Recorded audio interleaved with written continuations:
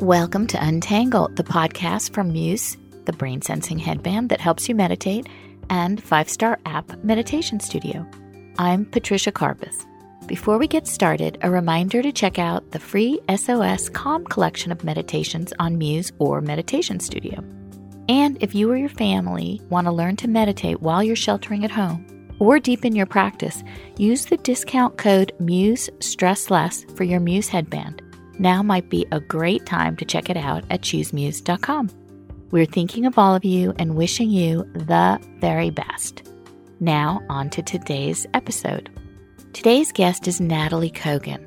Nataly's an author, former VC, and the founder of Happier, a global technology and learning platform that helps individuals and organizations realize their full potential by adopting scientifically proven practices and tools to improve their well-being. My original interview with Nataly 2 years ago, episode 134, was called Stop Chasing Perfection and Be Happier Now, and has continued to be one of our most popular podcasts. In this interview, we talk about emotional health at work, during challenge, and uncertainty. Nataly goes through 5 skills that can help reduce stress and overwhelm, strategies to foster more human connection, which we all need right now, and always, and practices that can help strengthen a culture of openness, kindness, and gratitude. Now, here's Nataly. Nataly, it is so great to have you back on Untangle. Thanks for making the time. I'm so grateful. It's an honor. It was one of my favorite interviews, so I'm glad to be back. So you have a program now that you're offering to companies and to medical workers that is focused on emotional health at work during challenge and uncertainty. And I love what you say in the beginning of one of your documents.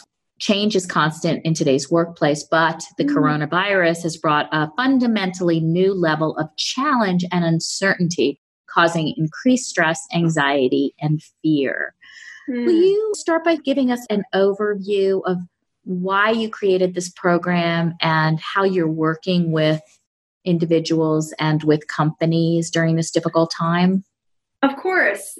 I forget the eloquent quote around constraints being the mother of creativity. So what happened was, I run a company called Happier, and we have a whole division of what we do is called Happier at Work. And we teach emotional health skills to teams and leaders to help them be at their best and thrive and create a culture that is rooted in gratitude and kindness. And that's what we do. And when I was actually in San Francisco about 5 weeks ago, and I was supposed to do a series of keynotes at companies, and they got canceled because this was when the city started to go on lockdown. And as I was flying home, I was emailing with my colleague in New York, and it was this moment of the world is changing, and the things that we've been teaching teams and companies, these emotional health skills, are going from a nice to have to a must have. Now, they were never nice to have to me. I've always tried to articulate why they're must have and the science behind it. And so this program came out of the recognition that what we are all going through together right now is an incredibly stressful, traumatic experience. We are to different degrees, but we're all experiencing loss and fear and overwhelming degree of chronic stress. And we simply cannot get through this. I've been calling this a storm. We cannot get through this if we do not make the practice of our emotional health skills a number one priority. And so this is where the program came from. And I ultimately said, well, how can I serve during this time? And so we created this virtual program, and we've been doing it for teams and companies and pro bono for hospitals and nursing associations and any way that we can bring it to the medical workers. I'm so glad you're doing this. I was listening to someone do a talk a few days ago about how what is happening now is creating the conditions for trauma, the preconditions, which means that everyone could potentially have post-traumatic stress syndrome from what they're going through now. And when you talk about the skills and practices that we all need to reduce the stress and to feel more uplifted and to feel more motivated and to boost our resilience. I mean, these are so important, and they're skills really everyone wishes they'd learned in grade school, but we haven't. So the good news is now this situation is really inviting us to practice these skills. Absolutely. And I cannot tell you how many leaders and executives I've talked to over the last couple of weeks who have been open with me and said, I know this is important for my team, or I know that well-being matters, but I also recognize that right now it's non-negotiable that we invest in helping our employees with these skills. Right. And so It's giving people access to make this a priority, because we all recognize that we simply cannot get through this if we don't make our well-being and emotional health something that we devote energy to, that we focus on, and that we practice. And one of the things that I haven't said explicit, but it's implicit in the words, is the cornerstone of my work and my approach is that emotional health is not a state of being or a feeling. It's a skill. And happiness is a skill. And that, to me, that is incredibly liberating. That is what changed my life. I shared on the first episode that we did together that I came to this country as a refugee from the former Soviet Union and had an incredibly successful career, achieving the height of corporate success across finance and media and all kinds of things that on paper looked incredible, but had completely burnt myself out because I had none of these skills accessible to me. And when I was coming out of my total breakdown and burnout, one of the things that completely shifted my approach was recognizing that my emotional health is a skill I can practice. That is not that some people are given it and some are not. Some situations allow for it and some don't. That it is a skill. And to me, this is why I'm eating about a box of cough drops a day, because I'm doing 4 to 8 of these virtual sessions every week to help teams and individuals and companies. Because right now, this is our lifeline. One of the analogies I've been using is we are all in a storm. And to get through the storm, we need a way to anchor ourselves. And these skills and practices are ways, are toolkits that we have to anchor ourselves so that we can get through the storm with resilience and with strength. Because otherwise, there is enough challenge right now in everyone's life to really become overwhelmed. I want to get into the toolkit. But first, there's so many elements to why this pandemic is so scary and layers upon layers. But why do you think uncertainty and the uncertainty that comes along with this situation is creating so much stress and anxiety for people? I've actually done some research around uncertainty as I was getting ready to do these sessions, because I noticed just within myself, it was triggering me. I've gone through a lot of uncertainty in my life, obviously coming here as a refugee, and I was having a lot of flashbacks to that time. And so it turns out that uncertainty is the most stressful condition the human brain can go through. It is easier for our brain to know that something bad will definitely happen than it is to deal with uncertainty. And the reason it is so is because I always say this, your brain's number one job is not to make you happy. Your brain's number one job is to keep you safe. And so our brain is constantly scanning, even before this crisis, our environment. Is it safe approach, or is it dangerous, then fight or flight, right? We all know we have this fight or flight response. And so what's happening right now, what's happening in uncertainty, is our brain is trying to figure out, is it safe, is it dangerous? And it doesn't have enough information because everything is changing all the time. There is, by definition, no certainty. So the brain doesn't give up, right? It just works harder and harder and harder to try and figure out how to keep us safe. The way that it works harder and harder is by releasing stress hormones. That's essentially the fuel for this overwhelming work that the brain is doing. And so we are in an incredible degree of chronic stress on top of all the very real challenges we're all dealing with, right? From working from home to feeling isolated or homeschooling our kids or working on the front lines. In addition to that, and in addition to a very deep sense of loss we're all experiencing, we have this chronic background music all the time of chronic stress of the brain trying to figure out, okay, I don't know how to stay safe. Is this safe? Is it dangerous? What do I do? And I think it is really important to acknowledge that and recognize that, because so many folks have said, I don't know why, I feel physically exhausted. Like I'm not traveling. I had this myself. I'm not flying. Usually I'm on a plane all the time. I haven't traveled in a month and a half. I'm sleeping in my own bed, right? I'm in my house, but I felt exhausted.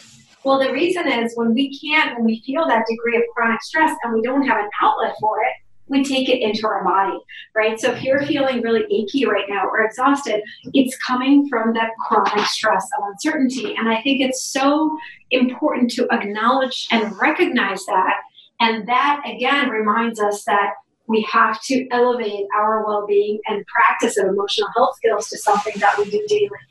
What's so interesting to me is that uncertainty is always present in our lives. Mm-hmm. And there's no question about uncertainty and impermanence and change. It's just that we're all so busy on autopilot that we don't pay attention to that. This pandemic has offered it up. We can't help but see how we can't help but see this uncertainty. We can't help but see, so much has changed. With the people that you've been training recently, how are people adapting to this change, to the change and uncertainty? Once you go through your skills, you give them the science-backed data. How are people adapting? One of the most powerful things that I've discovered on my journey and that I share with folks is, and it seems so obvious what I'm about to say, but it's something we lose track of a lot, especially in our very busy modern society, that there is the outer experience, right? The world. And right now it's just challenge after challenge. There's always challenge in life, right? There's always uncertainty and challenge, but right now there's so much. And then there's the inner experience, our inner experience of that challenge. And while we cannot usually control the challenges, we can control our inner experience. We can help ourselves move through this with less struggle, with a little bit more ease, with a little bit less stress. And the biggest shift I am seeing in folks who really roll up their sleeves and say, okay, right now I really need to practice more acceptance or more gratitude or more kindness, which are some of the skills I teach that I know we'll talk about. The biggest shift that I'm seeing is it's not that somehow magically their lives become easy. They don't. It's not possible right now, but they're able to improve their inner experience of these outer challenges. And that is huge. That is emotional health. That is preservation and increase of emotional energy that they have to get through the daily challenges that they face. We talk about that as equanimity sometimes, where we don't get thrown by the highs and lows, and we have this ability to handle any experience that comes our way. And I love how you talk a lot about being with the full range of feelings that one has, regardless of what they are. Yes. Well, that's a huge, in these sessions that I've been doing in really focused on helping people in this time, the two skills that I have been prioritizing the most, the first is a skill, what you're talking about, the skill of what I call acceptance. Now, your listeners are probably very familiar with the word, but I want to just share how I define the skill of acceptance.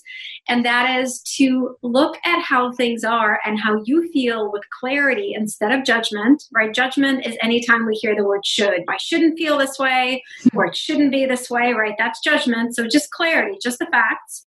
And acknowledging, as part of that acceptance, acknowledging how you feel with clarity. So I'm overwhelmed, I'm scared, I'm stressed, and not, well, I shouldn't feel bad because other people have it worse, right? There's a lot of this struggle comparison going on. That's judgment, right? So acceptance is seeing how you feel and how things are with clarity instead of judgment. And then the second step is, given how you feel, what is one tiny, simple thing that you can do to honor this moment, to honor yourself, to honor maybe other people involved or your team or your family? And that is an incredibly powerful thing, because once we allow ourselves to feel what we feel, which is so challenging, and I'm raising my hand, it is hard to allow yourself to feel scared. Most of us, there's a lot of research that shows that we are afraid that if we let ourselves feel a difficult feeling, we think we'll be stuck in it forever. And research actually shows the opposite. When we allow ourselves to feel these difficult emotions without harshness or trying to run away from them or eat too much red wine or Netflix or whatever, we actually get through them in a shorter amount of time and with less intensity, because we're not wasting all of our emotional energy trying not to feel something. And then we can use that emotional energy to say, okay, I'm really overwhelmed. What is one simple thing I can do? Or something I've been hearing from people so much is, I am so worried about my loved ones, right? I've been hearing this in every session we've done from hundreds of people. Okay, like you acknowledge that, you acknowledge your worry, and then you say, what is one simple thing I can do? And for many of us, right, we're living far away from our families. We can't go physically help, but reaching out, telling them you're thinking about them, or just sending them a note, checking in on them, those are really powerful, simple actions because they take us out of being consumed by our worry and into a place where we're connecting with someone, where we are reaching out to them with kindness. And it's incredibly powerful. Again, it doesn't change the challenge, but it allows us to, instead of being fully consumed by the storm we're in, to gain a sense of control, to say, okay, this is how I feel. This is one simple thing I can do.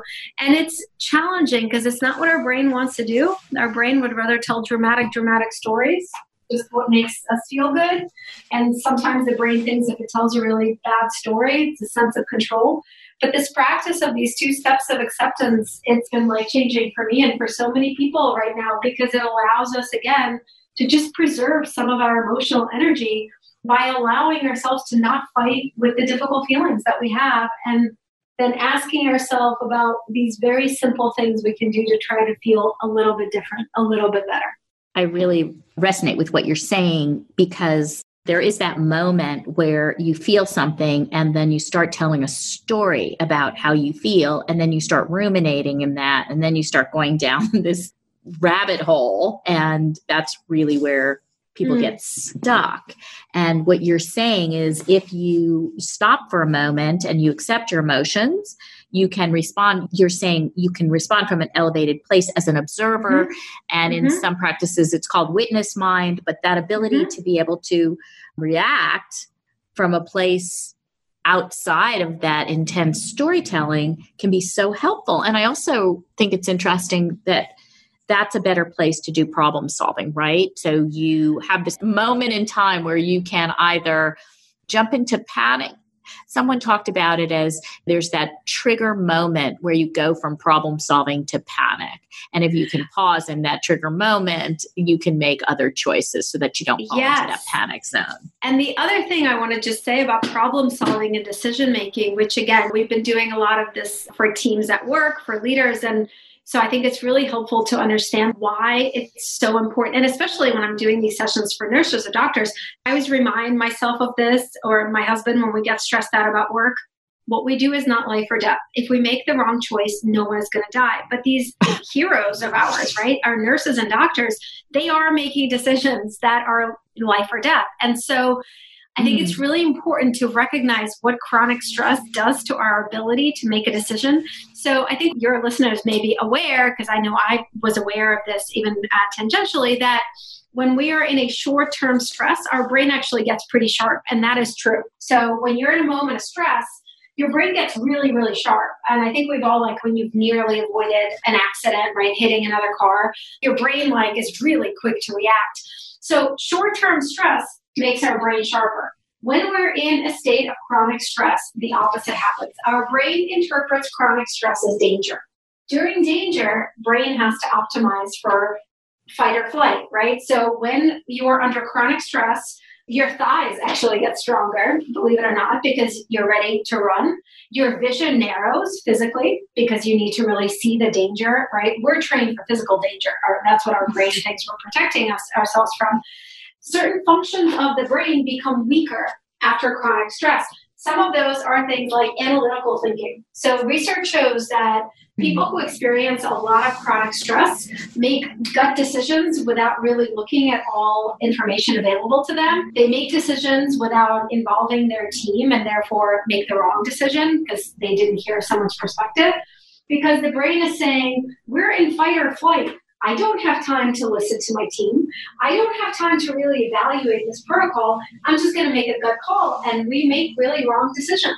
And so the same with problem solving, right? If you're under this chronic stress, if you're in a state of fear, you're not really acting. You're just going to react, right? You're not really seeing the full problem. You're not able to have your full capacity of decision making and analytical thought. So you actually cannot solve problems. And this is why practicing emotional health skills like acceptance is so essential right now, whether you are a mom of 2 kids or an author, right, working on your book, or an executive leading a team, because it truly helps you have your wits about you. Otherwise, the chronic stress takes over and the brain deprioritizes things like analytical thinking that we really need right now more than ever. Thank you for making that so pragmatic for us. So we talked about this 5 skills, and the first is acceptance, and the second is gratitude. let's talk about gratitude. I've told our listeners on a few interviews we've done around the coronavirus that I have a practice every morning that I do where I list the 5 things I'm really grateful for from the previous day. And That's sometimes awesome. it's hard to do. Yes. And so I'll just say the sun came out for 5 minutes, or I had a great cup of coffee. I'll just pick something small. Many times there are big things that are lovely if you really think about it, but sometimes you just go for the small things. Will you talk a little bit about your philosophy of making an active choice to notice the small positive moments in our lives, even when we're in this challenging situation? Especially when we're in this challenging situation. Okay. So the first thing I want to tell you, I want to tell this to you and to everyone listening. The small things are actually more powerful. So research shows that it's the frequency of small positive experiences that leads to life satisfaction versus big things. So practicing gratitude, I call it gratitude zoom in my book. So like zoom in on the smallest things. Do that. That is actually more specific. The more specific and the smaller you can be in what you're grateful for, the more of like a gratitude archaeologist you become. There's more and more and more things you start to notice. So the small things are incredibly powerful. And the thing I want to just mention around gratitude is there's 11,000 different studies that show how gratitude is the most direct path to feeling more uplifted, more joyful, happier. So there's tremendous research that shows that it helps us feel better. But gratitude is also the greatest source of resilience when you're going through a hard time, which is where we all are right now. And that is because when we are in a challenging environment, all of our negativity bias, which we naturally have, gets even stronger. So we are even more susceptible to being affected by bad news, by anything frustrating that happens. And we are all in this real danger of constantly going to this negativity spiral because we are in an acute state of stress. And the most powerful way to counter that is to practice gratitude. Because when you zoom in on the things that are good in your life, however small, you are literally reminding your brain, this challenge you are going through is not everything. There is more to your life than just this challenge.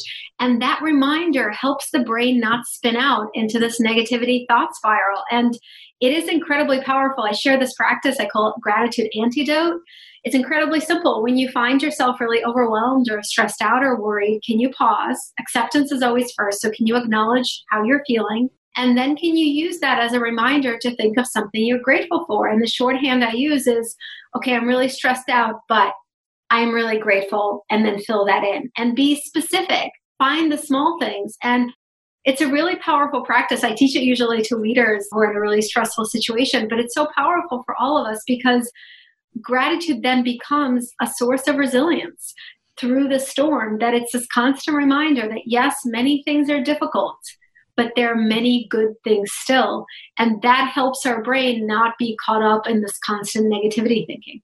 It's so important that you use the term a gratitude archaeologist, because sometimes you do have to excavate to see what's there. And to your point about these things aren't automatic and that we need to practice them to develop the skill, I think gratitude is such a great example of that because it's actually relatively simple to practice. You just have to do it. And it seems like it's less important than it really is. Once you start practicing it, I think you really do see how important a skill it becomes. Well, I have this analogy that I use, when I'm on stage and speaking, I'll often say gratitude is like broccoli. We all know broccoli is good for us, right? Like all of us know that broccoli is nutritious and healthy, but you only get the benefits of broccoli if you eat it. Like knowing that broccoli is good for you does not give you the minerals and the vitamins. You have to eat it. It's the same with gratitude. I asked my audience and I said, raise your hand if you know gratitude is good for you. Like almost everyone raises their hand. And then I say, raise your hand if you practice it every day. And just a few people raise their hands. And so we have to eat the broccoli. We have to practice the gratitude. And sometimes we have this tendency to dismiss small things. I was in this camp. I share this in my book. I'm a recovering gratitude skeptic. When I was struggling and I encountered all this research on gratitude, I thought it was a bunch of BS. Because how could something so simple as focusing on what I appreciate in my life, what did that have to do with helping me feel less overwhelmed or stressed out? Like I thought it was a bunch of BS.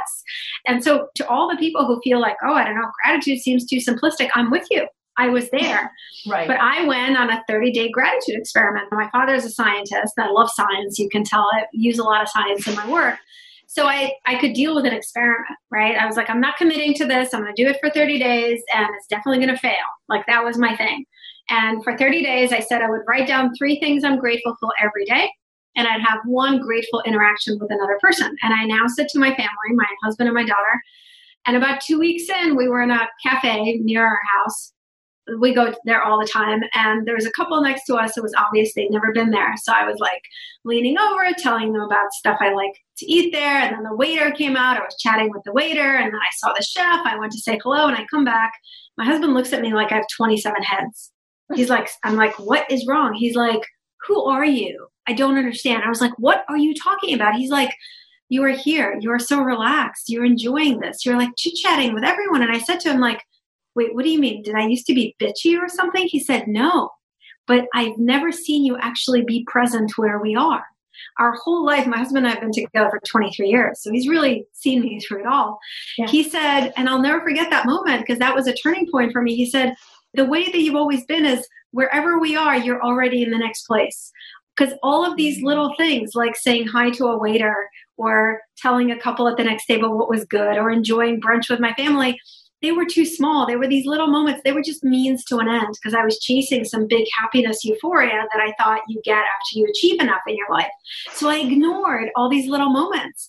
But once I started to honor them with my gratitude and my presence, they fueled me with so much joy. And I'll never forget that day. I share this story a lot because that was a turning point for me. I had to have the humility to say, you know what, the research is right. And this is not BS. This is an incredibly powerful way that I can truly fuel myself with so much good energy and joy. The third skill that you have is being kind to others. And I usually think of that in terms of being of service, which is very hard for most of us to do right now because we can't go anywhere and we can't help people and we can't volunteer. But you have a little bit of a broader definition to this. So will you talk about that? Yes. So I define the skill of intentional kindness as doing something to help elevate or support another person and not expecting anything in return. And right now, more than ever, when we are physically distancing but socially isolating, which is the term I prefer. Yes. So we're physically distancing but socially connecting to each other.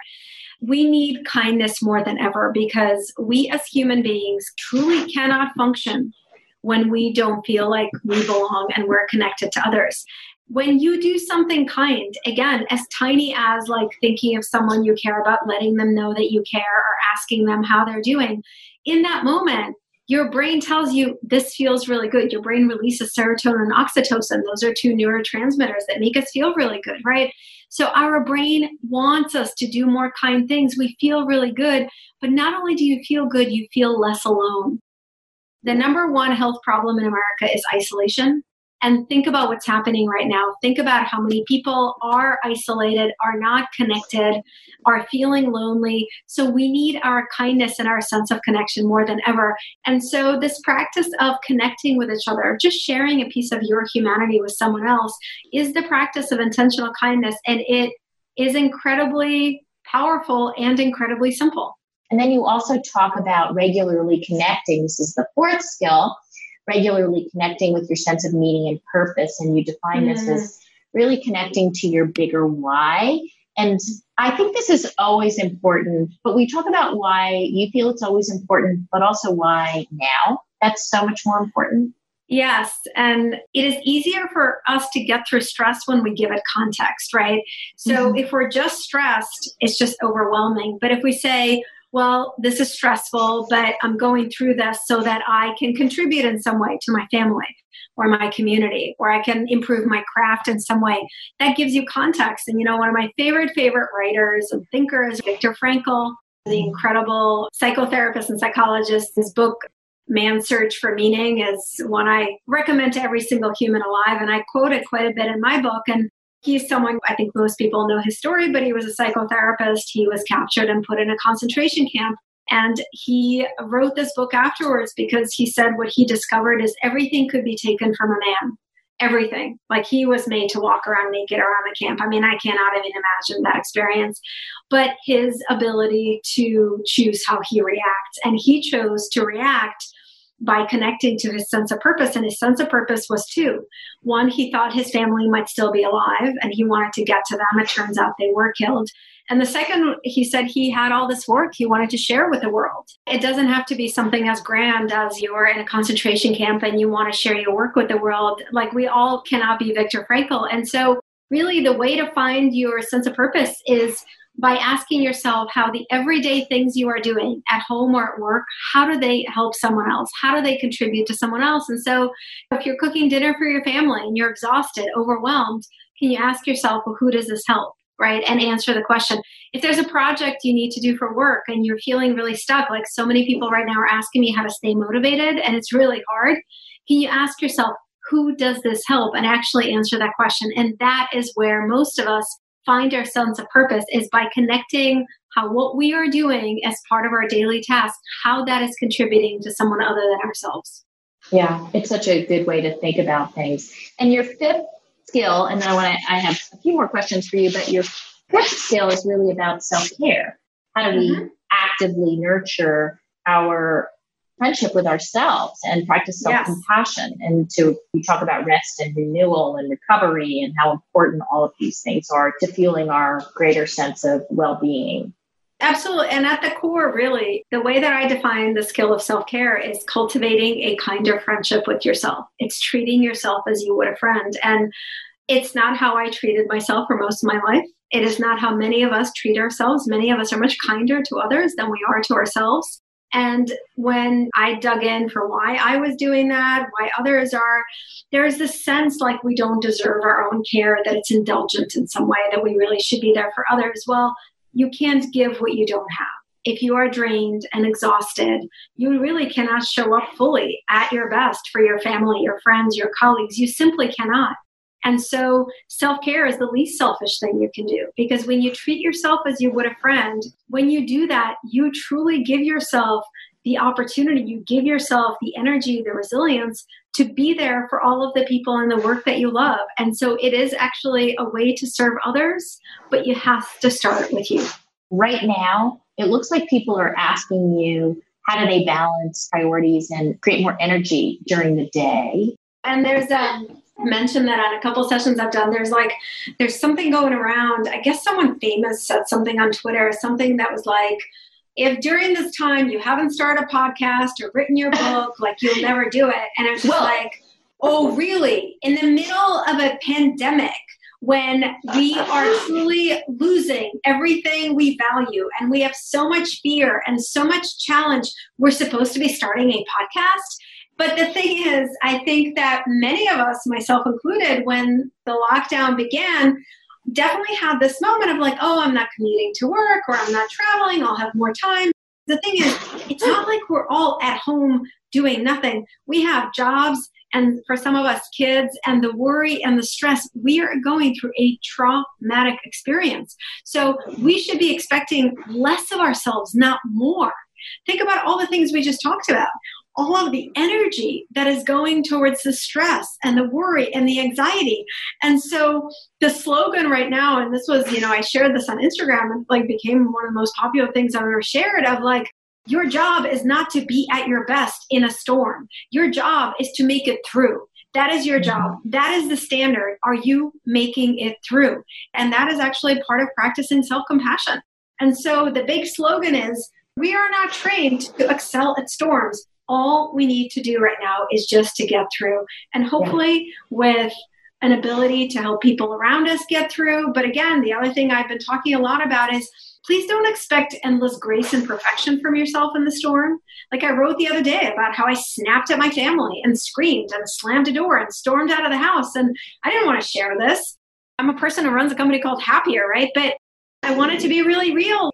And I came back and I apologized, and then we sat on the floor and ate chocolate cookies, because that's what you do in a storm. But I shared that to say, like, I did not beat myself up. Yeah. I practiced acceptance and self-compassion, and I shared it to encourage everyone to recognize, like, yeah, we're going to snap at people right now. Yeah, we're not going to be that productive all the time. that is okay. We are in a storm. We're not in a new normal. We're in a temporary, very difficult traumatic experience.